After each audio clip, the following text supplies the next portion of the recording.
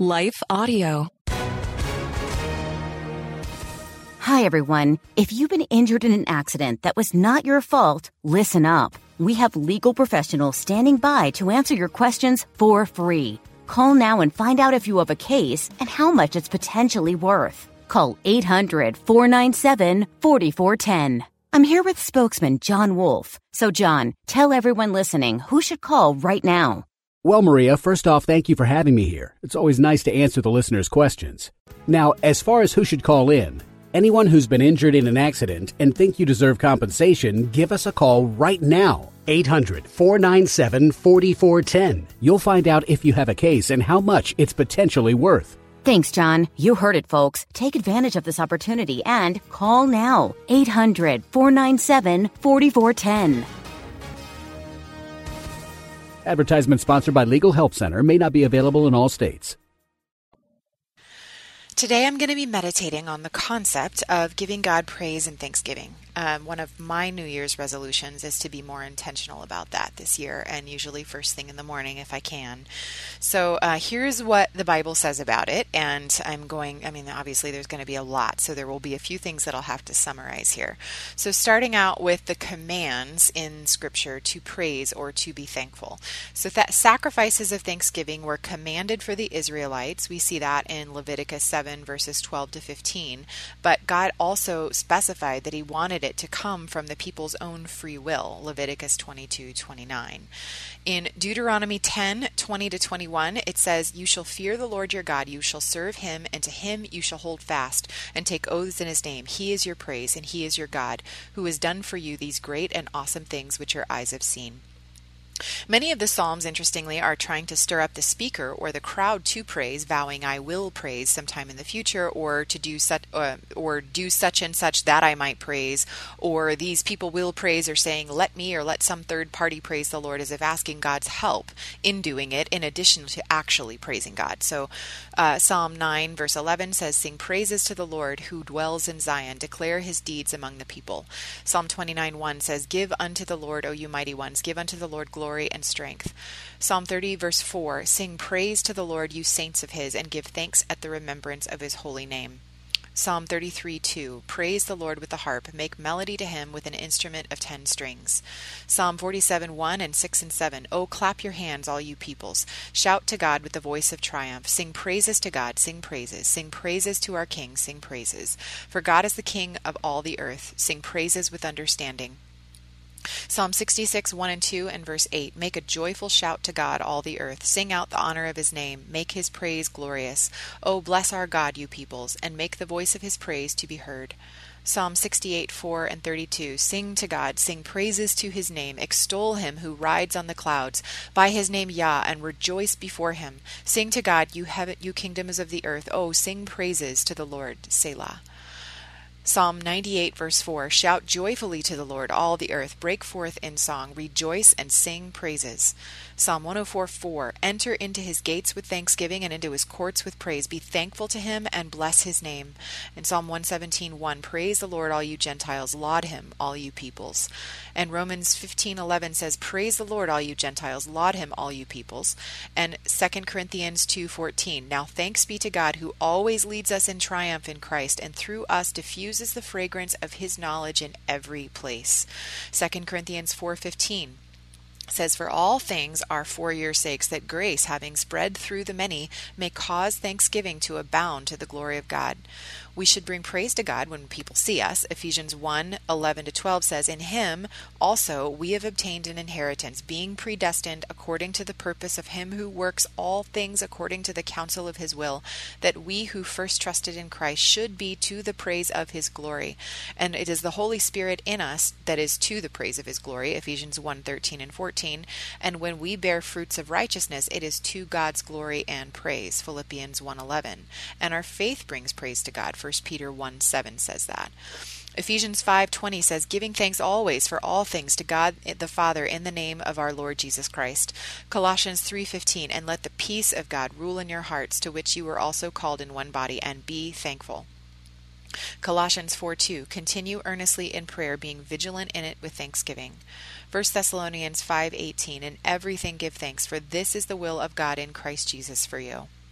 1 Timothy 2:1, therefore I exhort first of all that supplications, prayers, intercessions, and giving of thanks be made for all men. 1 Timothy 4:4, for every creature of God is good, and nothing is to be refused, speaking of eating, if it is received with thanksgiving. Hebrews 13:15, therefore by him let us continually offer the sacrifice of praise to God, that is the fruit of our lips, giving thanks to his name.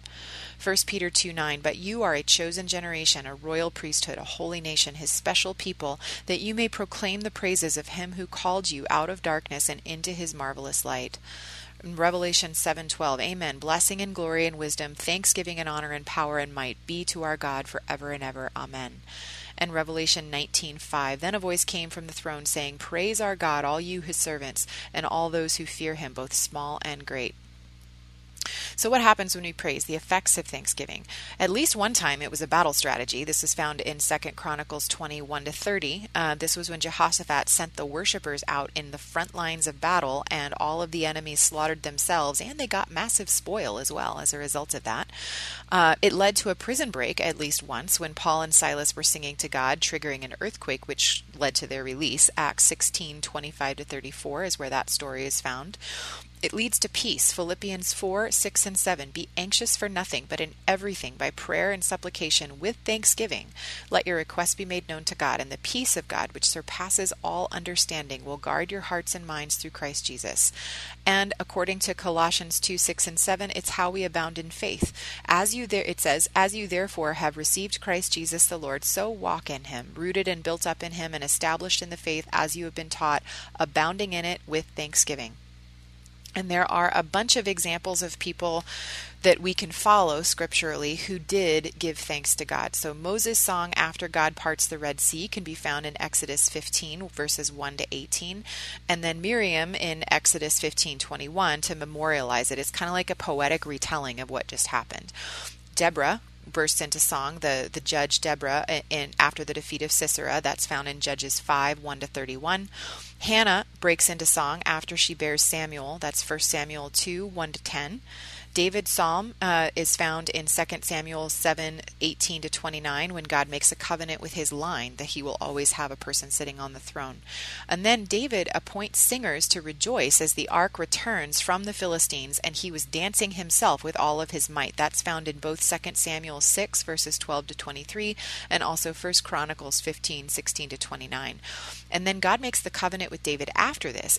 I don't know that the two are necessarily connected, but I wonder if they are. And then David then gives thanks for that too. And that's found in 2 Samuel 7:18-28 and also 1 Chronicles 16:7-36. And then after David's mighty men kill the last of the Philistine giants, that is his thanksgiving is found in 2 Samuel 22:1-51, and that also reappears in Psalm 18. It's the same psalm there. David set aside a company of men who were appointed just for worship. We see that in 1 Chronicles 25, and also he made their instruments for that purpose. So remember that David was a great musician himself long before he was king, and then he made the instruments for everybody else. 1 Chronicles 23:5, and then they still were using those same instruments during Solomon's reign, as is mentioned in 2 Chronicles 7:6, and they did worship God with those morning and evening every day, and that's found in 1 Chronicles 23:30. Then Solomon followed suit with that same set of timing in terms of how often God was praised. That's 2 Chronicles 8:14. Later, Hezekiah reinstituted temple worship according to David's pattern and even used the same instruments that he had made, 2 Chronicles 29 verses 20-36, and Hezekiah reinstituted Passover and the Feast of Unleavened Bread with accompanying praise, 2 Chronicles 30 verse 21. And then David had another psalm at the very end of his reign, 1 Chronicles 29:10-15. The Levites rejoiced when the ark was brought into the new temple in 2 Chronicles 5:13. The people of Israel responded to the glory of the Lord in the new temple with praise in 2 Chronicles 7:13. Most of the Psalms are an example of this. So I've got a whole bunch of them that I recorded, but there's no point in going through it. Literally, if you open to any Psalm, pretty much all of them are going to be examples of praise. Many of the major and minor prophets also prophesy that Israel will rejoice when God redeems them and brings them back into the land, when he reveals the Messiah, and in the millennium. Jeremiah prays for deliverance in Jeremiah 17:14, and then he praises that God will deliver him from those who are against him, Jeremiah 20:13. That's interesting because he's praising God before it happens, just like Paul and Silas did when they were in the prison. And then Daniel praises God for revealing Nebuchadnezzar's dream to him in Daniel 2:23. Nebuchadnezzar praises God after his sanity is restored in Daniel 4:34-37. Daniel prayed and praised daily despite opposition, which ultimately led him to be thrown into the lion's den, Daniel 6, verse 10. In Ezra 3:10-11, the people rejoice when the foundation of the temple is relaid. And Nehemiah, on the subject of dedication of the temple being rebuilt, he commands the people to rejoice and to hold a feast, not to mourn at the reading of the law that they haven't kept. And that's found in Nehemiah 8:10. And the Levites lead the people in a psalm of praise to God in remembrance of their history. That's found in Nehemiah 9, verses 5-38. Then Nehemiah appoints thanksgiving choirs with lots of instruments to loudly rejoice in Nehemiah 12:27-43. And it's interesting that the story is long over by this point in terms of the actual rebuilding. But there's several more chapters in that book that are dedicated to thanksgiving, praise, and remembrance of Israel's history and God's goodness toward them. And then it says in Nehemiah 12, verses 46, "For in the days of David and Asaph of old, there were chiefs of the singers and songs of praise and thanksgiving to God." So David set the standard for all of those future generations to follow, and everybody who's trying to bring the people of Israel back to God used that as the benchmark. That was the golden age. Jonah gives thanks to God while he's still in the belly of the whale because he is proclaiming, he's giving God thanks beforehand. So that kind of goes back to what it says in Philippians 4:6-7. When we pray and offer our supplication, we're supposed to do it with thanksgiving because we believe that God is going to answer even before we see the answer. That's what Jonah was doing. When he was still in the belly of the whale, he was praising God for delivering him. That's Jonah 2:9. Mary burst into a psalm in Luke 1:46-55 upon being told that she will bear Jesus. The Samaritan leper came back to give Jesus thanks for his healing, and Jesus remarked on it that he was the only one of the 10 who actually came back to give him thanks. Luke 17:16. There was a blind man that Jesus heals on the way to Jerusalem for the very last time that causes the crowd to give him praise. Luke 18:42-43. The triumphal entry. So Matthew 21:9 and Luke 19:37-40. And that's when everybody is shouting Hosanna to God in the highest as he goes in. And then the activity that we're told of in heaven in Revelation 4:9-10, it says, "Whenever the living creatures gave glory and honor and thanks to him who sits on the throne, who lives forever and ever, the 24 elders fall down before him who sits on the throne and worship him who lives forever and ever and cast their crowns before the throne."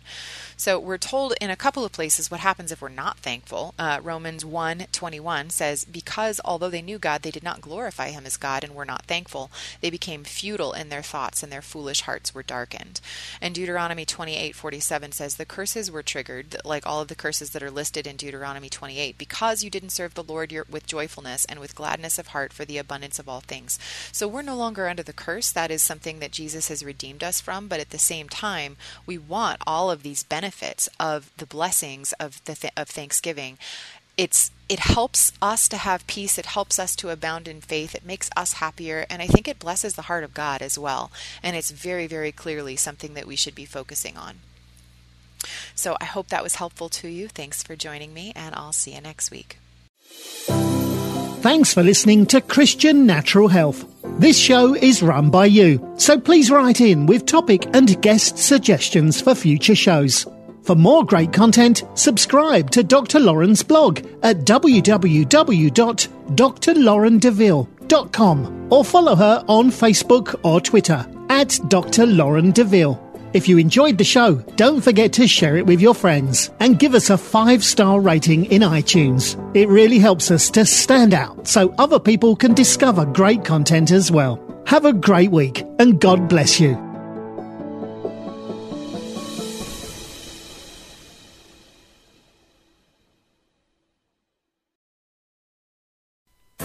Our world can feel chaotic and uncertain, but we don't have to live enslaved to fear. Christ has promised me and you his peace, and throughout Scripture has provided powerful tools and practical steps to help us experience greater freedom. I'm Jennifer Slattery, lead host of the Faith Over Fear podcast, inviting you to join me and my team as together we learn how to starve our fears and feed our faith. Subscribe at lifeaudio.com or wherever you access podcast content.